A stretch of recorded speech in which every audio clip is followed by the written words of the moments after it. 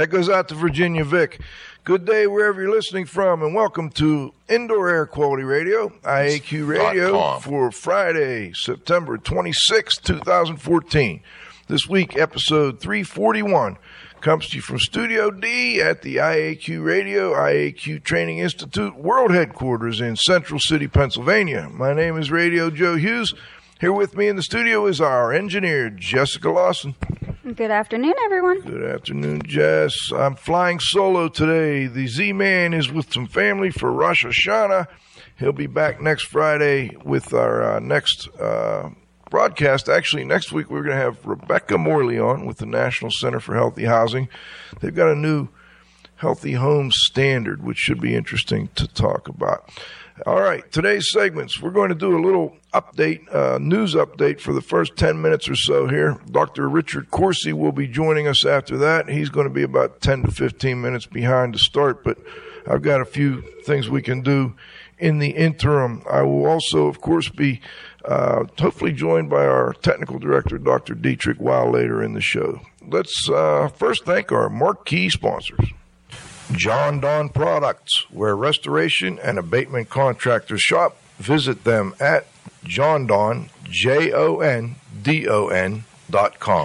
Indoor Environment Connections, the newspaper for the IAQ industry. Subscriptions and advertising information are available at ieconnections.com. Cleanfax and Cleaning and Maintenance Management Magazine, your source for cleaning and maintenance news. Visit them at cleanfax.com and cmmonline.com. We'd like to welcome as our newest marquee sponsors, IAQ.net and Healthy I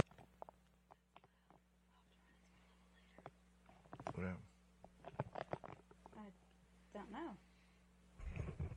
Okay, we lost the end of our sponsors, but I want to thank Bob Krell at Healthy Indoors Magazine. You can subscribe at IAQ.net. All right, so everybody knows how to get the show now. You just go to that IAQradio.com website, go to the show link. You can download shows there, or, of course, from iTunes. Also, check out the IAQ Training Institute website for the most current dates for the training you trust at IAQtraining.com. All right, I'm going to do the IAQ radio trivia question today. I don't see any of our trivia gurus on today, so... Andy's on. Oh, Andy, you deserve this. I've got a special award, special prize today for the first person that gets the trivia question. We got some new IAQ radio shirts in here this last couple of weeks, and so we're going to do that for... hopefully Andy will get this one. All right, go for it.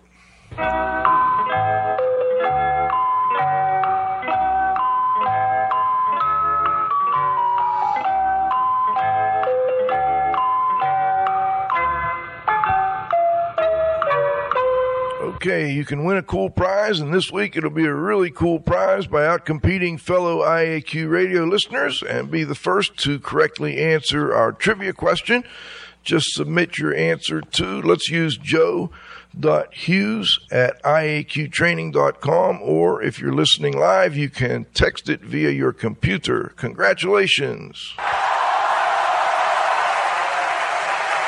John Lapotaire, MicroShield Environmental Services, was the first with the correct answer to last week's trivia question. All right, today's trivia question for September 26th, 2014, as always, sponsored by Triska, the Tri-State Restorers and Specialty Cleaners Association. You can check out the Triska website at www.trsca.org. Now, for this week's IAQ Radio trivia question. What former Yale leader and later district judge introduced the Hook'em Horns sign? All right. What do you think, Jess? Interesting one, huh? Jess doesn't know. Let's see if we can get a correct answer in here. And if you do get the correct answer, give us your shirt size. We got some real nice IAQ radio shirts that came in here about 2-3 weeks ago. All right. Today's show, we're going to talk to Mr. Richard Corsi. Dr. Corsi, let me get my intro stuff here, is the chair and ECH Bantel Professor for Professional Practice, Civil Architectural and environmental engineering at the University of Texas at Austin. He has a PhD in civil engineering from the University of California at Davis. Got that in 1989. He joined the faculty of the University of Texas at Austin in 1994, and he conducts research on indoor air quality, including the sources and control of indoor air pollution and human exposure to indoor toxins. He has also studied how architectural materials can remove chemicals from building air, offering protection for occupants following terrorist attacks.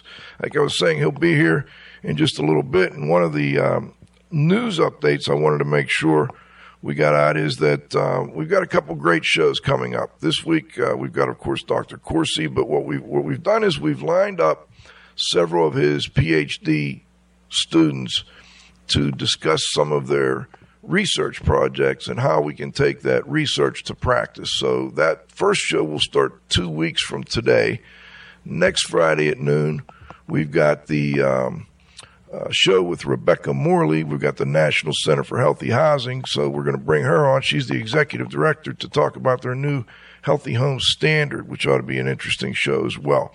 And then, by the way, on the second Friday of every month for the next, at least I would say probably for the next year, maybe at least 6 months, we're going to have a representative from the Indoor Air Quality Association come in and give us a little update on the IAQA ASHRAE merger, or whatever they're calling, unification merger, where IAQA recently announced that they were going to be managed by the same group of people that manage the ASHRAE group, the American Society of Heating, Refrigeration, and Air Conditioning Engineers, and that they're joining forces with ASHRAE because of ASHRAE's desire to get more involved in indoor air quality issues. They're kind of really focusing on indoor air quality. That was part of Dr. Bonfleth, the past president, the immediate past president. It was part of his mission as president. The current president, Tom Phoenix, he's also very much on board with focusing more on indoor air quality. We've done shows with both of those gentlemen in the past month, I would say. So if you want to learn more about that merger between IAQA and ASHRAE, check it out on the IAQ radio website. Go back to, I can't remember the exact show number, Jess, but we can, folks can just go to our website on the homepage, scroll down a little bit. You'll see the show number for those guys. All right. Also, coming up in the next 3 weeks or so, I would say, we've got board meetings for the IICRC, and I think the first full board meeting for what they call the IICRCA. That's the Council of Associations. And we've been following both groups. The IICRC chairman, Tony Wheelwright, was on earlier this year to discuss some of his policies and his, goals for his presidential or chairman's term. And one of the big things that he did, helped to pioneer or helped to engineer over the past year or so now, probably about a year and a half, is the development of a new organization, the IICRCA, what they're referring to as the Council of Associations. And both the IICRCA and IICRC meetings are in mid-October here, coming up in the middle of next month. And they're actually both going to be up in the Vancouver, Washington region. So looking forward to getting you all a report after those meetings on what kind of progress is being made with that new organization. And also we'll report back on the election for the board of directors for the IICRC. That's always an interesting topic. Once a year we get several new board members coming on for IICRC. All right, next, there's an IAQA white paper out, which is interesting. They put a white paper out on air filtration devices during the post-remediation verification phase of mold remediation projects. Now, I haven't digested the whole paper yet, but the gist of it is that essentially that boils down to there's not enough scientific evidence to either say we should definitely leave them on or we should definitely turn them off.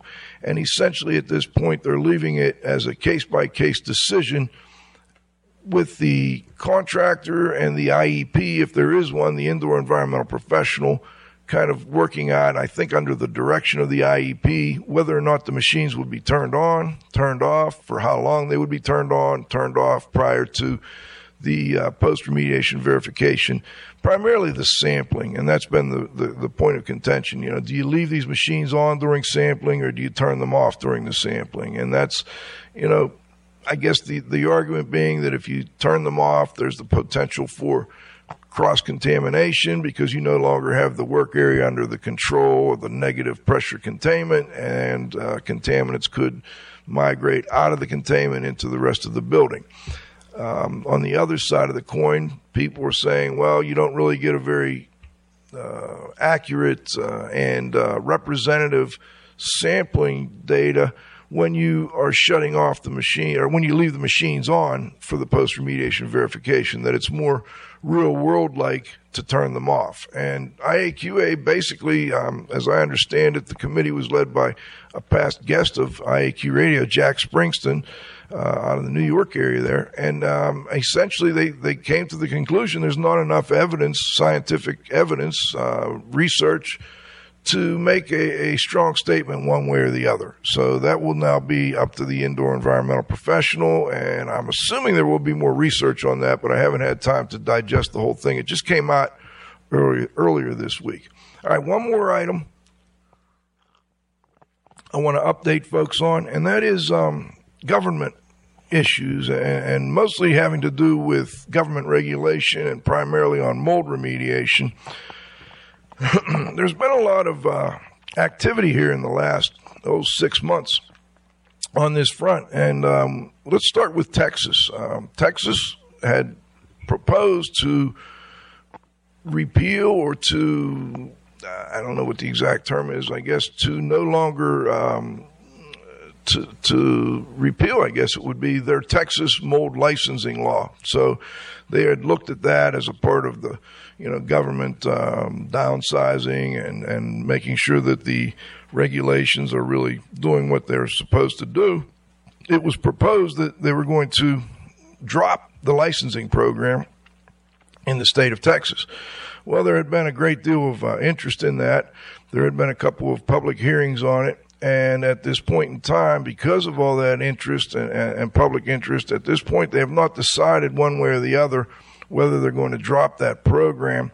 I think we can expect it to stick around. And that's at this point, the latest information we're getting is that it will be around, but that it may move from the Department of Health to the Department of Licensing in 2016. I know IAQA, and I want to thank also Cole Stanton. Cole is the government affairs chair for IAQA. He put together a great report. I've been working with him on that committee, and then I have the IICRC government affairs committee as well. Yeah, he got it. All right. Way to go, Andy. Andy got the correct answer. The answer was Harley Clark. It was the guy that put together, let's see, what was let me get the exact question. The University of Texas Longhorns, the Yell leader and later district judge that introduced the hook 'em horn sign was Harley Clark. Great job, Andy. All right, let's move on to Louisiana. There's some rumor that they are also considering discontinuance of their mold licensing program. At this point, it doesn't seem to be happening. We're going to keep an eye on that one. They do have a contractors licensing program in Louisiana at this point. And also, there was a law signed by Governor Jindal that requires home inspectors to perform a mold assessment when mold is suspected. Now, I'm not sure if it's that they have to do it or that they have to at least notify the owner that there's a potential for mold in the home. So that's one we're following.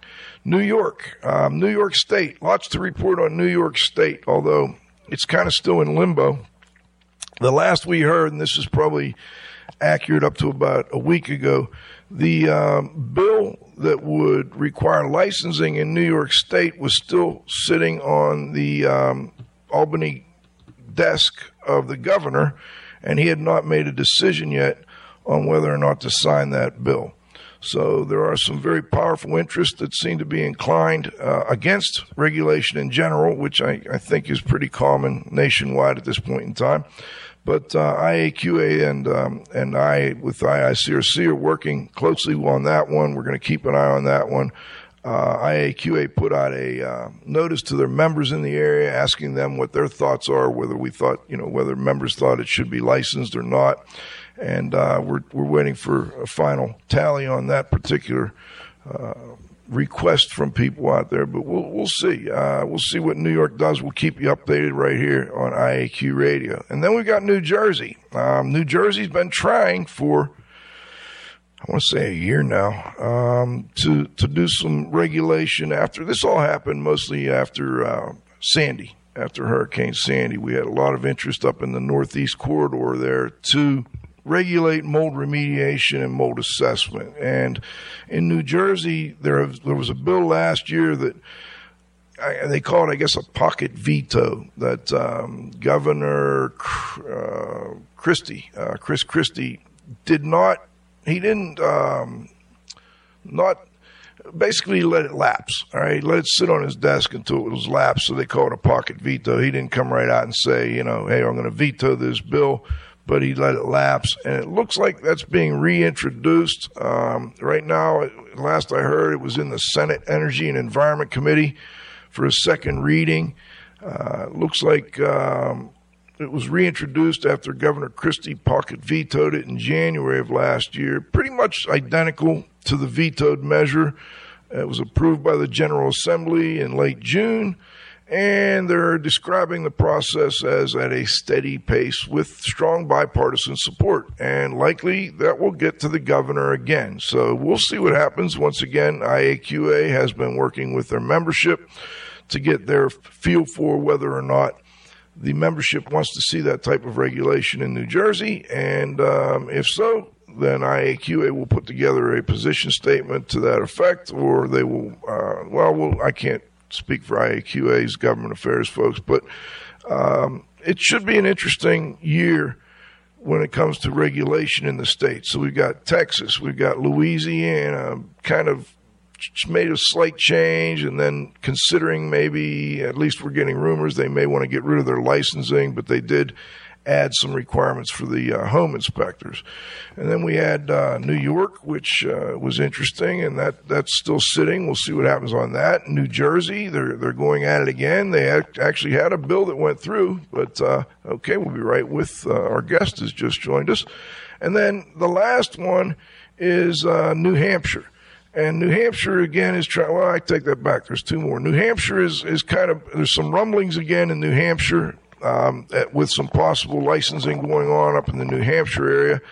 And that is still an interesting situation up there. What happened is the American Lung Association, in cooperation with some other task force up there, had tried to get something together in New Hampshire. But you know how politics are. It didn't come through the way they had expected, and it looks like they may be trying again. Lastly, Florida is continuing their regulation of mold. They actually developed some practices and procedures for the people who are doing assessment and remediation. They just had a meeting on that not long ago. There was a proposed standard, essentially. And that one is still wrapped up in committee with the Florida Department of Business and Professional Regulation. So we'll keep you posted on that one as well. All right, now what we're going to do is we're going to switch gears here.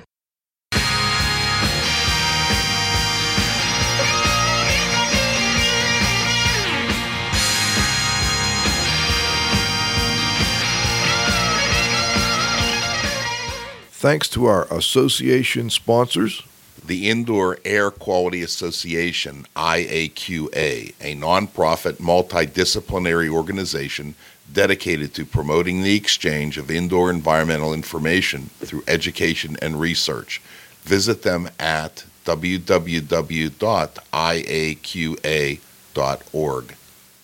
And thanks to our advertisers, Grey Wolf Sensing Solutions, who use advanced sensor software technology and embedded computers to provide superior environmental test instrumentation.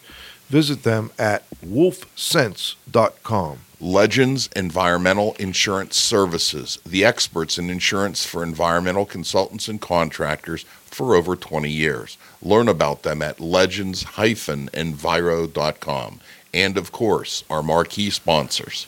John Don Products, where restoration and abatement contractors shop. Visit them at jondon.com. Indoor Environment Connections, the newspaper for the IAQ industry. Subscriptions and advertising information are available at ieconnections.com. Clean Facts and Cleaning and Maintenance Management Magazine, your source for cleaning and maintenance news. Visit them at cleanfax.com and cmmonline.com. We'd like to welcome as our newest marquee sponsors, IAQ.net and Healthy Indoors Magazine, a free online digital magazine for industry professionals and consumers. Subscription information is available at IAQ.net. Please be sure to thank our sponsors for their support of IAQ Radio when you inquire about their services and products. And it looks like we've got our guest on the line. Before we bring him on, though, let's play a little fight music for Dr. Coursey.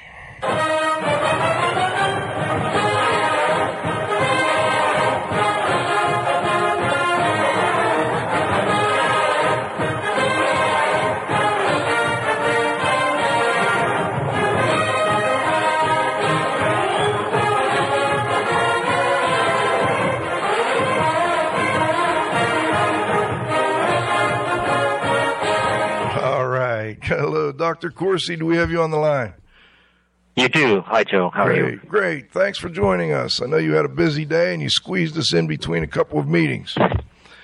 Yes, I did. This is a joy, though. Well, good, because in the intro, I talked a little bit about what we had discussed with respect to having some of your PhD candidates, and maybe, I don't know if they're all just candidates or maybe they're PhDs as well. Join us on some future shows to discuss some of their research.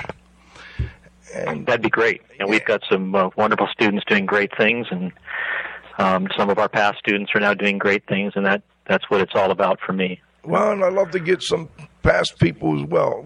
How many? I'm just kind of curious. How big of a department is it that you're with the professional practice, civil, architectural, and environmental engineering group there, and I guess your focus is indoor air quality issues and indoor sciences. How many people in that group? So the whole department has 54 professors and 1,200 students, so a very large department. And the indoor air quality group, what we call it building energy and environments, is actually a very small group within that larger department. We have currently 4 professors that are doing research on indoor air quality, which actually is a pretty large group for indoor air quality at any university in the world, but 4 out of 54 professors. And we have at any given time now probably anywhere from 20 to 25 graduate students, master's students and PhD students working with us. So, it's a relatively small group in terms of academic groups go. It's a relatively large program in terms of the indoor air quality field. Yeah, I can't think of any other in the indoor air quality field that would have those kind of numbers. I mean, who else has a good program for indoor air quality? Well, traditionally, a lot of the research on indoor air quality, at least in the United States, has been in schools of public health. It's been more health-related, industrial hygiene-related. There hasn't been much in the sort of engineering domain. And so, Harvard School of Public Health has always done some good work on indoor air quality. UC Berkeley does work on indoor air quality, but they tend to have researchers that kind of spread across several departments on campus and not a nucleus in one area. Internationally, there are universities that are doing a lot more research than universities in the United States are now. Tsinghua University in Beijing, China, has a really strong indoor air quality group. National University of Singapore has a strong group. There are other universities in Korea and Japan that have strong programs, Taiwan as well. So I would say that a lot of the activity in our field now, at least from a research standpoint, is in the Pacific Rim. A lot more research money and just a lot more interest in the subject. I'm glad you bring up the worldwide interest, because I know you were at Indoor Air 2014. I guess that was in Hong Kong, and you did a presentation called Challenges and Opportunities for Indoor Air Science, for the Indoor Air Sciences Community. And actually, this was the closing plenary session. And I'm curious, before we get into the specifics of that particular presentation, what were your thoughts in general about Indoor Air 2014? What kind of hit you that you wanted to make sure that our listeners are aware of? I think it was a really good meeting. I think my impressions are, in terms of big picture, I think that the research being done in the Pacific Rim is really improving in its quality substantially. There were a lot of really exceptional presentations by researchers in China and elsewhere. So that's number one. And of course, because of the location of the conference was dominated by researchers in that area. I think the second thing is that there is so much going on right now that advances our understanding of microbiology in the indoor environment. So there was a wonderful thread of sessions and workshops at this conference that were actually organized by somebody who's been a speaker on your show before, I think Hal Levin. Yes. And they were organized for this conference, and there were activities every single day looking at genomic analysis and, all these DNA-based, measurements, and trying to understand better about indoor microbiology and ecology, and the fact that there are good bacteria in buildings and bad bacteria, and we shouldn't try to eradicate everything in buildings, because some of the good bacteria in buildings actually have an effect in staving off mold in buildings, and a lot of great research on linking with these new molecular tools, improved understanding of microbiology and asthma in buildings. So I would say that really stood out to me as being the topic that I think we're seeing great advances in. I think that relative to Indoor Air 2011, which was in Austin, there was much less of a focus on practice, and that's one area where I would have liked to have seen more interaction between the research and community and practitioners. And I think in part that's because of where it was located. I think that indoor air quality practice is a much more robust sector of the field in the United States than it is in the Pacific Rim, at least at this point. And so I think that was one thing that was lacking from the conference. But otherwise, I thought the conference was really exceptional. Do you know, I get the same impression that, in other parts of the world, there just aren't a lot of practitioners out doing indoor air quality consulting, I guess we could call it. I guess that's because they're just kind of catching up on the curve of things with respect to the issues that can be caused by bad indoor air quality. Is that? Yeah, I think it's partly that. I think also some of the governments in other countries are actually a little more aggressive in dealing with indoor air quality problems than we are here. And here, if you're a homeowner and you have a problem, there's no government agency that's going to help you in the United States. Right, and so the public and private building owners in the United States are really dependent upon consultants, people with expertise in indoor air quality, to come and help them when they have problems, because there isn't sort of a structure outside of consultants to help them with problems. And some other countries do. They're actually, I think, a little bit more progressive, if you want to, in that sense, than the United States. But I think in the United States, private building owners are on their own when it comes to indoor air quality, and they usually don't have knowledge to solve their own problems, so they have to bring people in to help them solve their problems. And I see less of that in other countries than I see in the United States. Well, that kind of leads into a little discussion of your presentation on the challenges and opportunities for indoor air science, for the indoor air science community. We all know that indoor air quality can affect occupants. How does indoor air quality affect those building owners that you were just mentioning? Yeah, that's a great question. I guess there'd be maybe a twofold answer to that. The first is, if the building owner also has their primary business in the building, then they should worry about the productivity of their workers and whether their workers get sick or not and don't come to work or leave early because they have headaches and that type of thing. So if the building owner is also running the business in that building, then it can affect their business if indoor air quality is poor, the indoor environmental quality is poor, just in terms of worker productivity. I think if the building owner is leasing the space to somebody else and that space has, develops poor indoor air quality problems, and I've been involved with cases like that in Austin, the building ends up developing a stigma. People find out when the building you own has had problems, and that makes it harder to get good people to come in and lease the space. So I would say in the first case, it's productivity if you own the building and the businesses in the building or business, and then the second case, it's more of a stigma issue.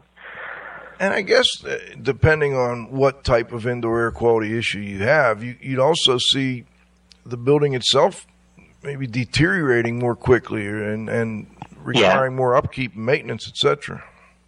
Absolutely. So we know that there's microbiology that goes on in buildings and chemistry that goes on in buildings that can degrade everything from electric wiring to rot in wooden structures and even degradation of rubber materials. I've been involved with a case where toilets were decomposing, if you will, the wax seal on them because of oxidation of them, because of very high ozone levels in the building. So, you have to watch out for those types of things. And if there are historical artifacts or works of art or something like that in the building, those can be degraded by poor indoor air quality. We have a facility here at the University of Texas called the Harry Ransom Center that takes on lots of historical artifacts, Gutenberg Bibles, and we have the oldest photograph on Earth and that type of thing. And I know that the staff there goes out of their way to protect those kinds of artifacts from pollution that enters the building. So, yeah. What is the oldest photograph on Earth of? It's of a farmhouse with a tree next to it, and they put it out on display occasionally, and it's in a little dark room, and it's under an argon shield, and they have special lights they shine on it so it doesn't degrade, and you have to walk in and look at it from several different angles before you can actually see it. It's on a metal plate, but it's neat to see it when it comes out. It comes out every so often. And I've seen it now about 10 times. It's just such a wonderful thing to see.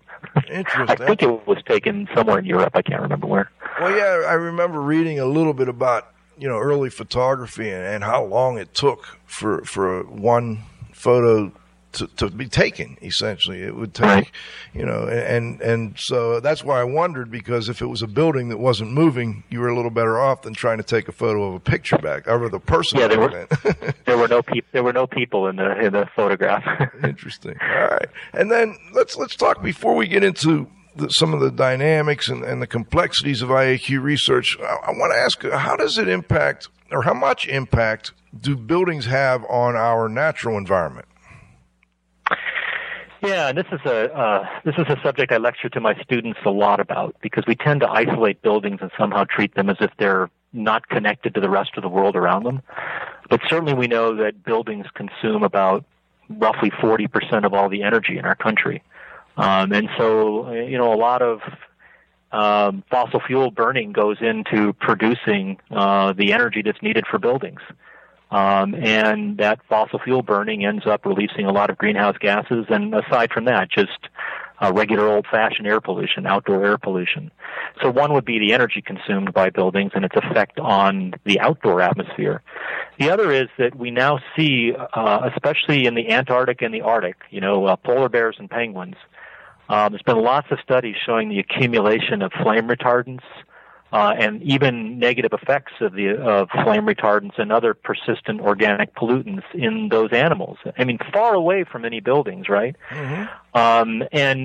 And by and large, a lot of the things that we see accumulating in animals and really in the fat of animals in really remote regions that can actually affect. There's been some studies on the bone density of polar bears going downhill because of exposure to flame retardants and other persistent organic pollutants.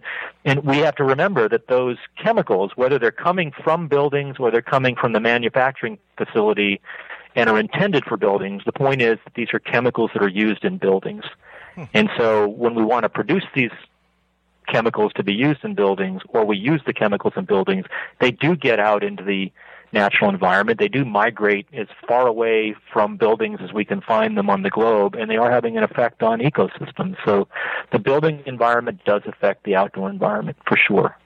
Yeah, I can imagine. I mean, you're in Texas, and Austin's pretty densely populated. But if you look over to Houston, for instance, you've got all these buildings just packed into an area there that, I mean, it's got to have an effect on the on the natural environment around it. I mean, yeah, certainly on the microenvironments as well, in terms of shading and lack of sunlight and those types of things. Yes. Yeah, and then water runoff and things like that have changed dramatically. We've changed all those things with our activities. Right. The built environment and the natural environment around it are so interconnected in both directions. And oftentimes, people specialize in one thing and they don't see the other thing because they think very narrowly. And there's one great example. We have, great researchers studying natural water quality in rivers and streams. And then there are researchers that study the built environment and how to make the built environment a better place for people to live. And the connections between those two things don't happen because those two groups of people don't talk to one another. Well, that kind of, again, leads me into the next question. You say IAQ research is dynamic, and I want you to explain for our listeners what you mean by that. So it's dynamic on different scales, and if you think more long-term, one of the things I did in preparing for my closing plenary speech in Hong Kong was to look back at the Indoor Air 2002 meeting and the Indoor Air 1999 meeting. 99 was in Edinburgh, Scotland. 2002 was in Monterey, California. And I just went through all of the papers for those conferences, sort of skimmed through them, and compared them with the subjects and the papers that were being presented in Hong Kong. And that's not a long time. We're talking 12 years. That's all it was, back to Monterey, something on that order. And in that time, if you look back to Monterey, there were no papers presented in Monterey on the effects of climate change on indoor air quality, whereas in Hong Kong, there was a whole bunch of papers on that subject. In Monterey, there were no papers essentially on the use of DNA-based testing because of these new technologies that have emerged to understand microbiology in buildings. Here we are in Hong Kong 12 years later, and there's a thread of 100 papers on that subject, right? Nobody was talking about flame retardants and endocrine-disrupting chemicals and plasticizers in Edinburgh, and very few people were in Monterey. Now we've got 50 or 60 research teams that are studying that and presenting their work at Indoor Air Conference. So even in the scale of a decade, the sort of major topics, at least in the research field, have changed dramatically. So that would be sort of on a decade scale. Of course, and I know that buildings are also extremely dynamic, right? People in the buildings drive a lot of what happens in buildings, and those people come and go. They come in the daytime, they leave at the nighttime, or they come in the nighttime and they leave in the daytime. That external meteorology changes, which changes air exchange rates of buildings, due to changes in wind pressure around the external facade of the building and that type of thing. So even on the scale of minutes, indoor air quality in the indoor environment can change because of just natural changes and natural activities in buildings. So we have scales that are on the order of minutes to scales of decades, and we can see the changes in the dynamic nature of buildings on those very frequent and those very less frequent scales. And then, I hope that makes sense. Absolutely, but you also mentioned in the paper here that the IAQ research is also very complex, and I think you started to discuss that complexity when you're discussing how dynamic it is, but maybe you could add a little bit on the complexity of indoor air quality research at this point.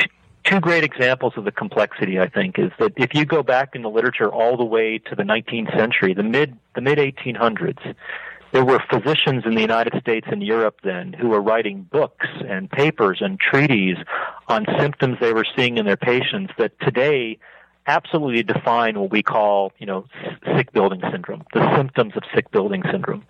That was 160 plus years ago that physicians were writing about this, and we still don't fully understand SBS. We still don't fully understand all the reasons and causes of SBS. So that to me in itself is a good marker for how complicated, especially health symptoms are in buildings. The other one is building dampness. I mean, there's overwhelming evidence that people have respiratory problems and other problems in buildings that are damp buildings. I mean, I think that's very conclusive now. But we still haven't been able to figure out why. I don't think it's the water vapor that's causing people to get sick. Something's happening due to the dampness, and whether it be microbiological or chemical, we don't know. But nobody's been able to find the agents or the combination of agents that actually are causing people to be sick in damp buildings. And this research thread has been going on for 2 decades now or more, and we still don't have an answer. And so I think those are 2 examples of how complicated building environments are with respect to bad things that happen in them that we still haven't been able to figure out. I think the other thing I would point out is that there are so many connections in buildings that buildings are complex systems. They're systems of systems. They have anatomies just like human beings have anatomies. And we all know that if something bad happens in one of our organs, what's going on in that organ can sort of cascade to the rest of our body and have negative effects. The same thing's true in buildings. We have people who are experts in thermal comfort. For example, at the Indoor Air Conference in Hong Kong, there were maybe 150 papers on thermal comfort. I mean, it's always been a huge field. But the people that study thermal comfort have no clue what the effects of changing environmental conditions for thermal comfort have on indoor microbiology or indoor chemistry. If you increase temperature or you relax, sort of where we want to be in terms of humidity ranges, what effect does that have on microbiology or chemistry? We don't know because the people that are chemists and microbiologists don't talk to the thermal comfort people, and the thermal comfort people don't consider microbiology and chemistry. These are complex interactions that we need to do a better job of sort of connecting together in a more holistic anatomical system sense for buildings, I think. Well, and you're a researcher, and you work with a lot of researchers. I would imagine that, this, and I'm stealing this from your presentation, though, but this really makes our field very much ripe for cross-disciplinary research and innovation. And are you seeing any of that? It's slow. I am seeing that happening. It's certainly happening at our university because we're forcing it to happen. But I think in the field as a whole, it's a slow evolution. One of the things that I really tried to stress in my presentation in Hong Kong was that if you were to connect all of these subsystems within buildings, one subsystem that sits in the middle of everything and connects to just about everything are the occupants of the building. We care about indoor air quality because we care about, as you said, the building, but certainly the occupants in the building as well. And the activities of the occupants and what they do in the building and where they are in the building and how they set the thermostats and so on and so forth. I mean, the occupants themselves have a huge impact on the indoor environment and indoor air quality. And it's amazing to me that, in Indoor Air 2014 at my plenary session, there were, 800 people or something in the audience. I said, how many people got a degree in social science? Not one person out of 800 raised their hands. There's nobody in the indoor air quality community that I know of, I can't think of one, there might be one out there somewhere, who really understands people and how people interact with their surroundings, how people perceive their surroundings. Whether it be psychology or other aspects of human behavior, our community has completely dropped the ball on welcoming social scientists into our field. And I think that's a shame because I do think that human beings are at the center of almost everything in buildings. And I don't think that engineers generally or chemists or microbiologists are necessarily very good at understanding human behavior. Is it more difficult to get funding for cross-disciplinary research? Is that maybe part of the reason we don't see it as often? Yeah, I think that's a great point, Joe. So I think historically that's definitely true, especially at the federal level, going after National Science Foundation funding and that type of thing, the big funding to do research. There's always been historically kind of a stovepipe mentality that, this group will fund mechanical engineers and this group will fund environmental engineers, and there's no reward for crossing over between the groups that have the money who don't necessarily want to share the money. I think that's starting to change, and we see that in academia and we see that at the federal level, that there's more encouragement for cross-disciplinary collaboration and research. But I have to say that change is happening, but it's been sort of a struggle to make it happen. People are still trying to figure out how to make it happen and how to make it happen in a good way. So there are programs now at the National Science Foundation that specifically say, we want people in this field and this discipline to be working together, but it's still a relatively small fraction of research funding. So I think it's one of those things that's incumbent upon researchers to recognize that it's important and force the issue. So it's happening slowly, but it needs to happen more, in my opinion. And I guess there are so many things that haven't really been studied adequately yet. It was funny. The other day I was taking a shower and I reused my towel, and I'm thinking about the microbiome and how often should I reuse my towel before maybe I'm getting diminishing returns. You know what I mean? And nobody's ever studied that. You know what I mean? And now that's the way in hotels now. They all want us to reuse our towel, and I have no problem with that. But for some reason, I thought about it while I was drying off. I'm thinking, I wonder how much bacteria and old, fungi and whatever else is on this towel that I'm reusing several times here. And there's some fundamental things like I have to go teach some people tomorrow. Or actually next week, how to clean a room, and whether there's been any fundamental research on whether what's the best way to clean a room that's had contamination of some type, whether it's fungal or asbestos or lead or chemical or whatever the case may be. So it's a fascinating area, and I really look forward to this. I look forward to this series with you. I'm sorry, Joe. Go ahead. No, I just look forward to this series with you and your students and past students, because I think we can really start to make a difference here and get practitioners asking those kind of questions and researchers helping us answer them. Right. The microenvironments that you're mentioning, such as a room, one of the things that our students have been doing, and we've had researchers come from Europe to work with us on this in our laboratory, is we've really been studying the sleep microenvironment.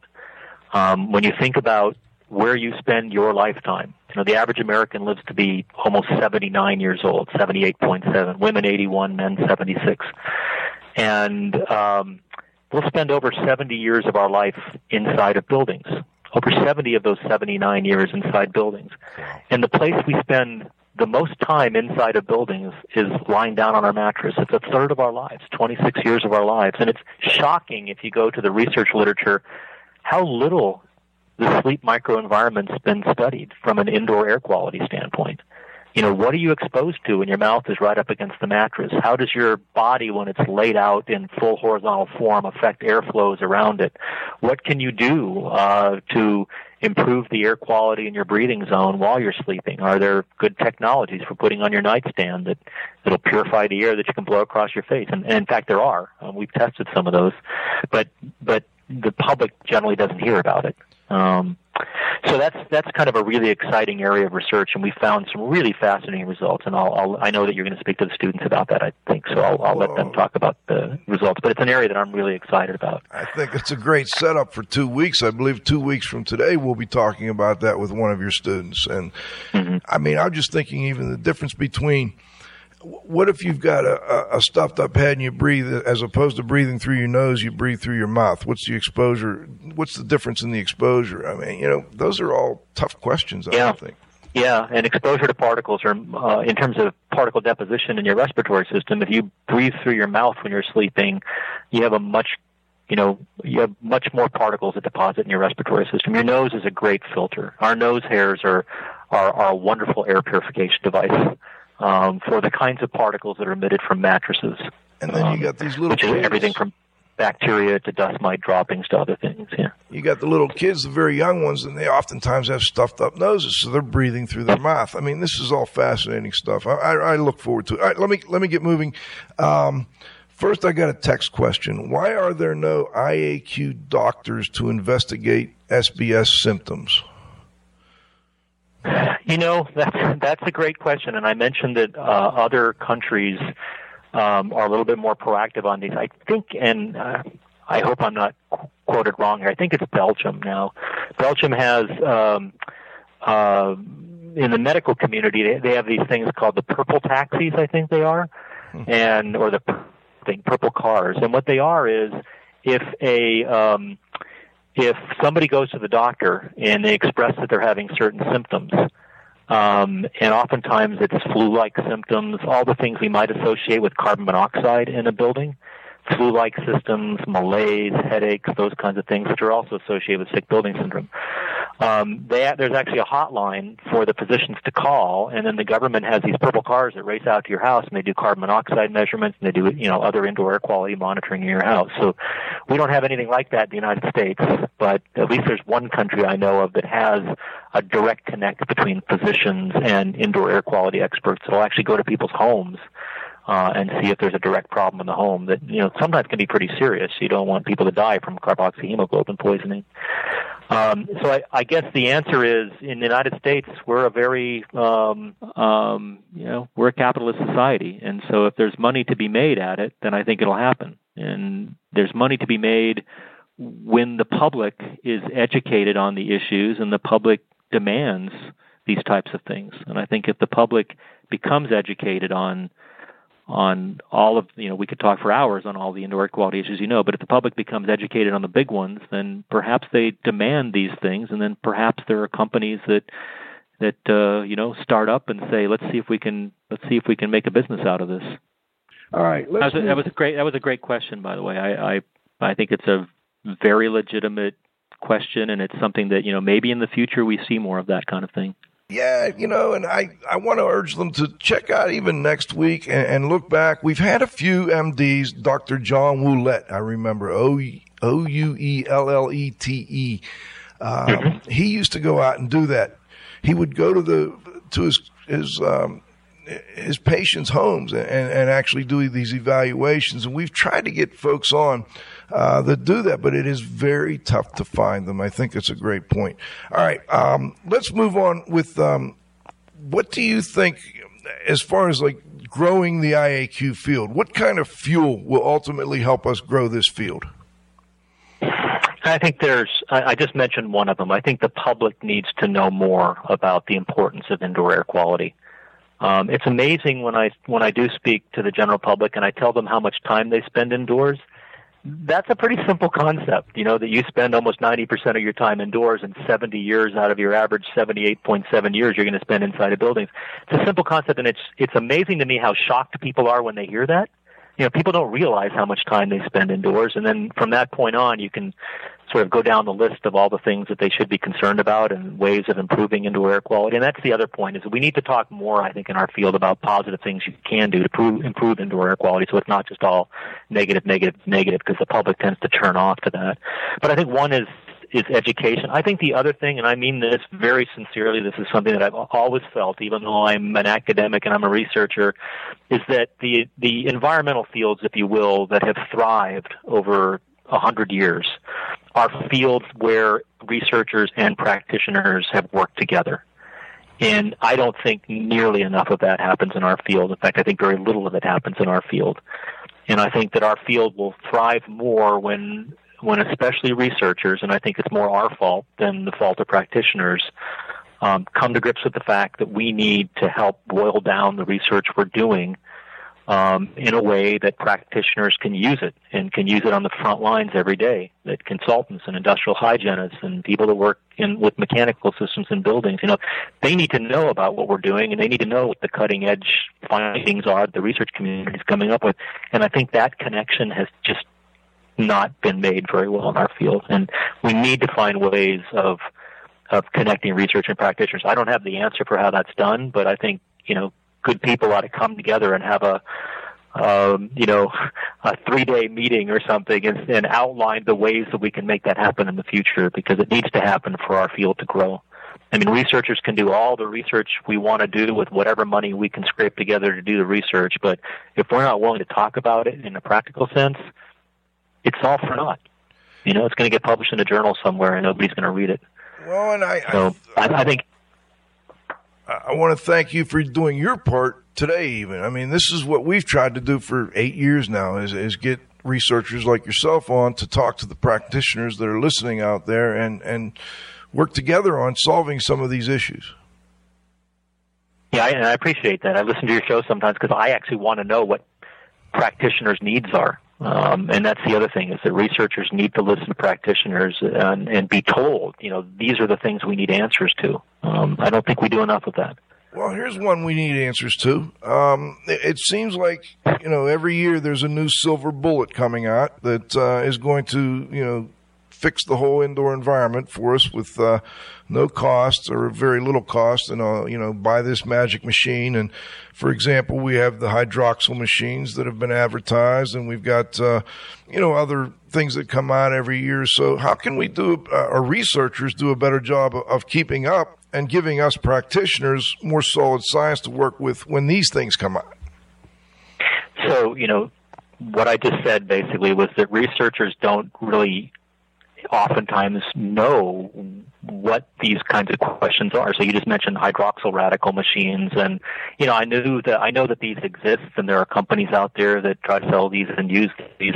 From where I sit, I don't know how extensive that is, and I don't know, are all practitioners being faced with the possibility of using these or not? So just listening to practitioners like yourself, just saying that and saying we need information on this is important. And then researchers can actually do the research. And this kind of research, sort of simple tests on devices like that, actually doesn't cost a lot of money.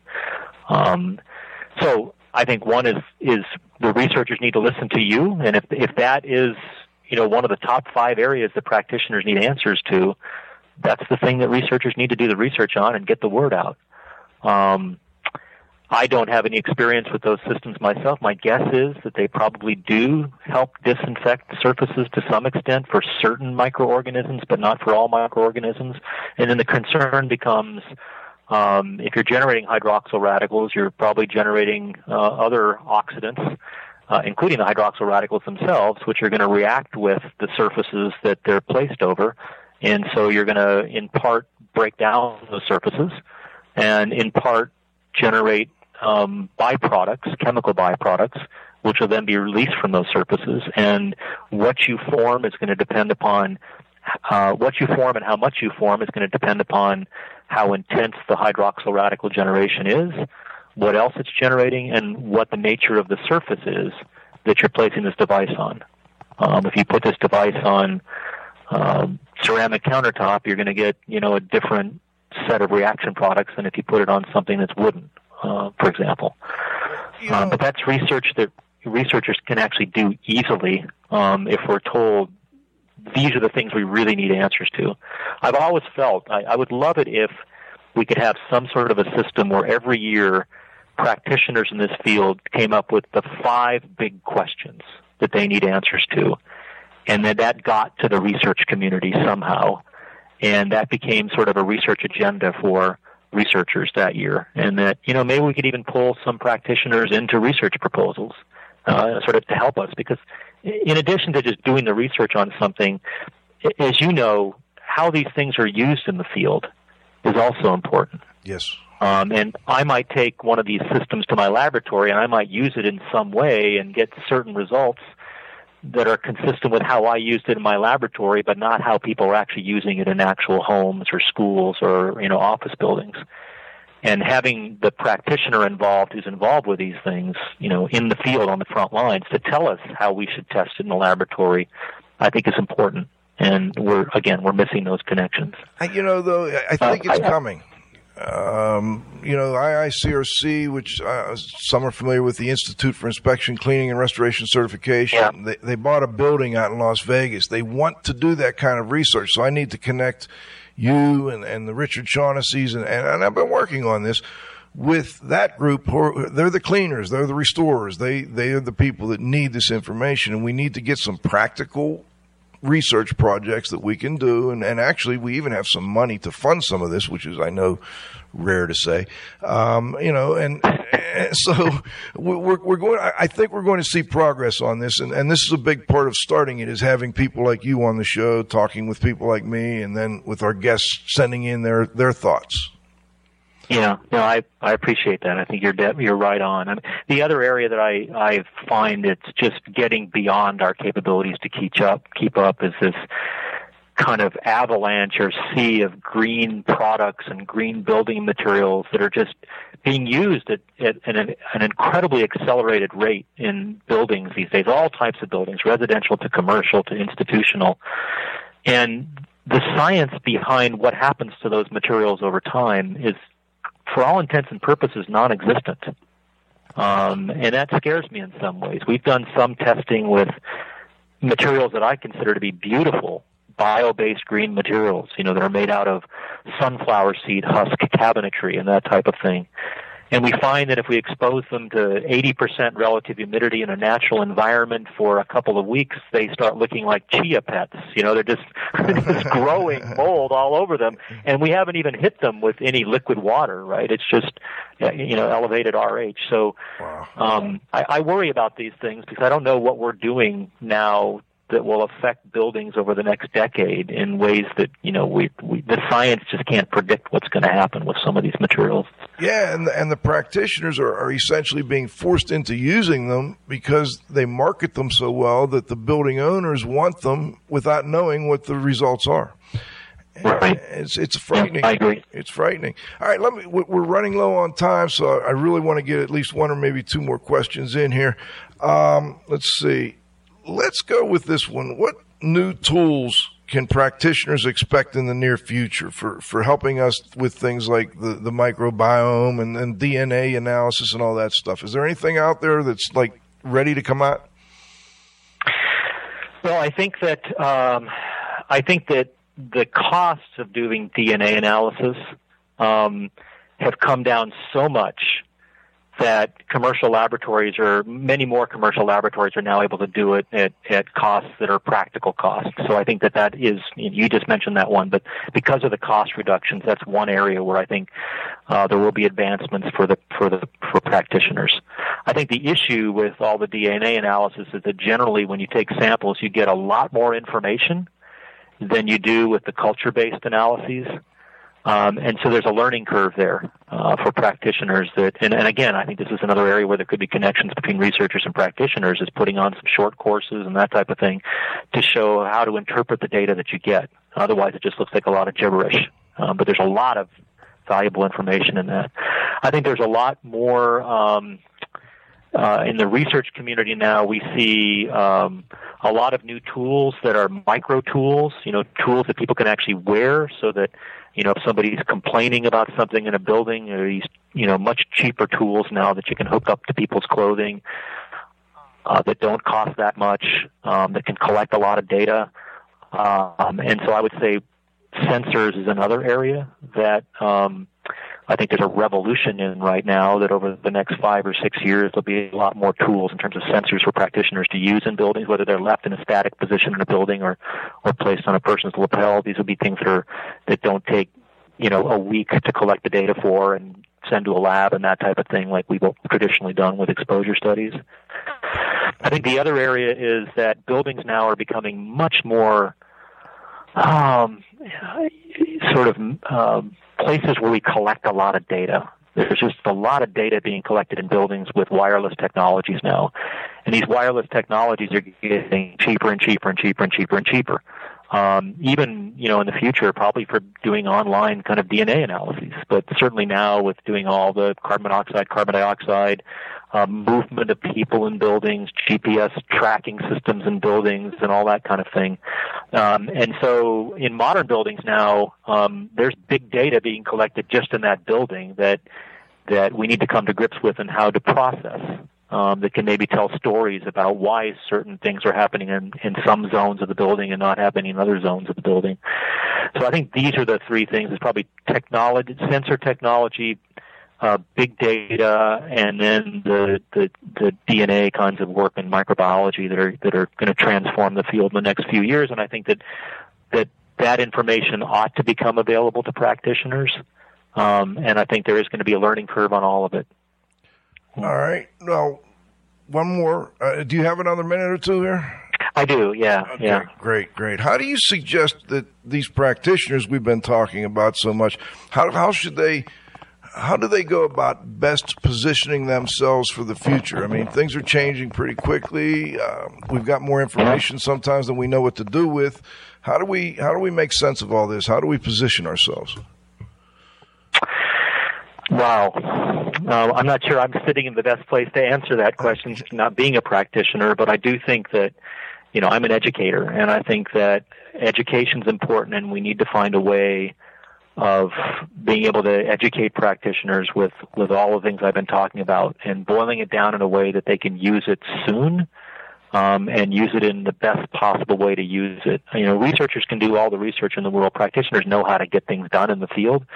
So somehow there needs to be a connection where research is translated to practitioners who then take that information and use it in the best way they know how to use it, not how the researchers tell them to use it, right? And that's a process that's going to require those that are members of IAQA and other practitioner associations working with those that are members of ISIAC and do research at ISIAC and other places to somehow talk to one another. I hope that in the future I can be a part of making that happen. I don't know how best to make it happen, but I really do feel it needs to happen. We tried really hard at Indoor Air 2011 to design the conference so that we would have an integration of practitioners and researchers. I think we did an okay job at that, but I think more of that is needed. I know that ISIAC now, I believe Carl Grimes is sitting on the board of directors for ISIAC, and I think that's a good thing. Need to have more of that. And, maybe some of the practitioner organizations should look to researchers and ask researchers to serve on their boards and to be more active with their organizations. I think that would be a positive thing. Somehow we need to put together. I agree, though. We need almost a university, online university, or some sort of pseudo university that's translating cutting edge research information like I've been trying to talk about to practitioners. And I think we just need a nucleus of people to come together and make that happen somehow. Maybe this is the start. We can work together and continue looking at that issue. It's a problem. It's something that we have to do something about. And by the way, I want to congratulate you on that. The Indoor Air 2011, I was there, and it was very valuable. And I thought, you maybe weren't kind enough to yourself there. You guys did a great job of reaching out to the practitioners for that particular conference. It feels like maybe that kind of the momentum stopped a little bit here, and that maybe we can get that ball rolling again. Yeah, so the next ISIAC meeting is in Boulder next year in 2015. So Healthy Buildings 2015, there'll be two. There'll be one in the United States and one in Europe, and the one in the United States will be in Boulder, Colorado, I think around July of 2015, June or July of next year. And, maybe that's a conference where we can try to make things happen again between researchers and practitioners. I just put it on my calendar here. I'll find out the exact dates and make sure, because I think that's a great place to get started.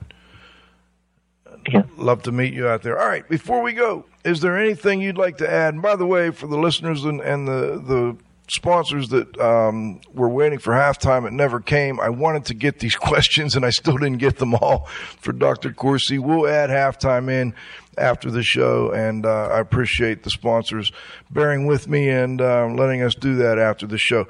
Anything you'd like to add before we go, or anything we missed?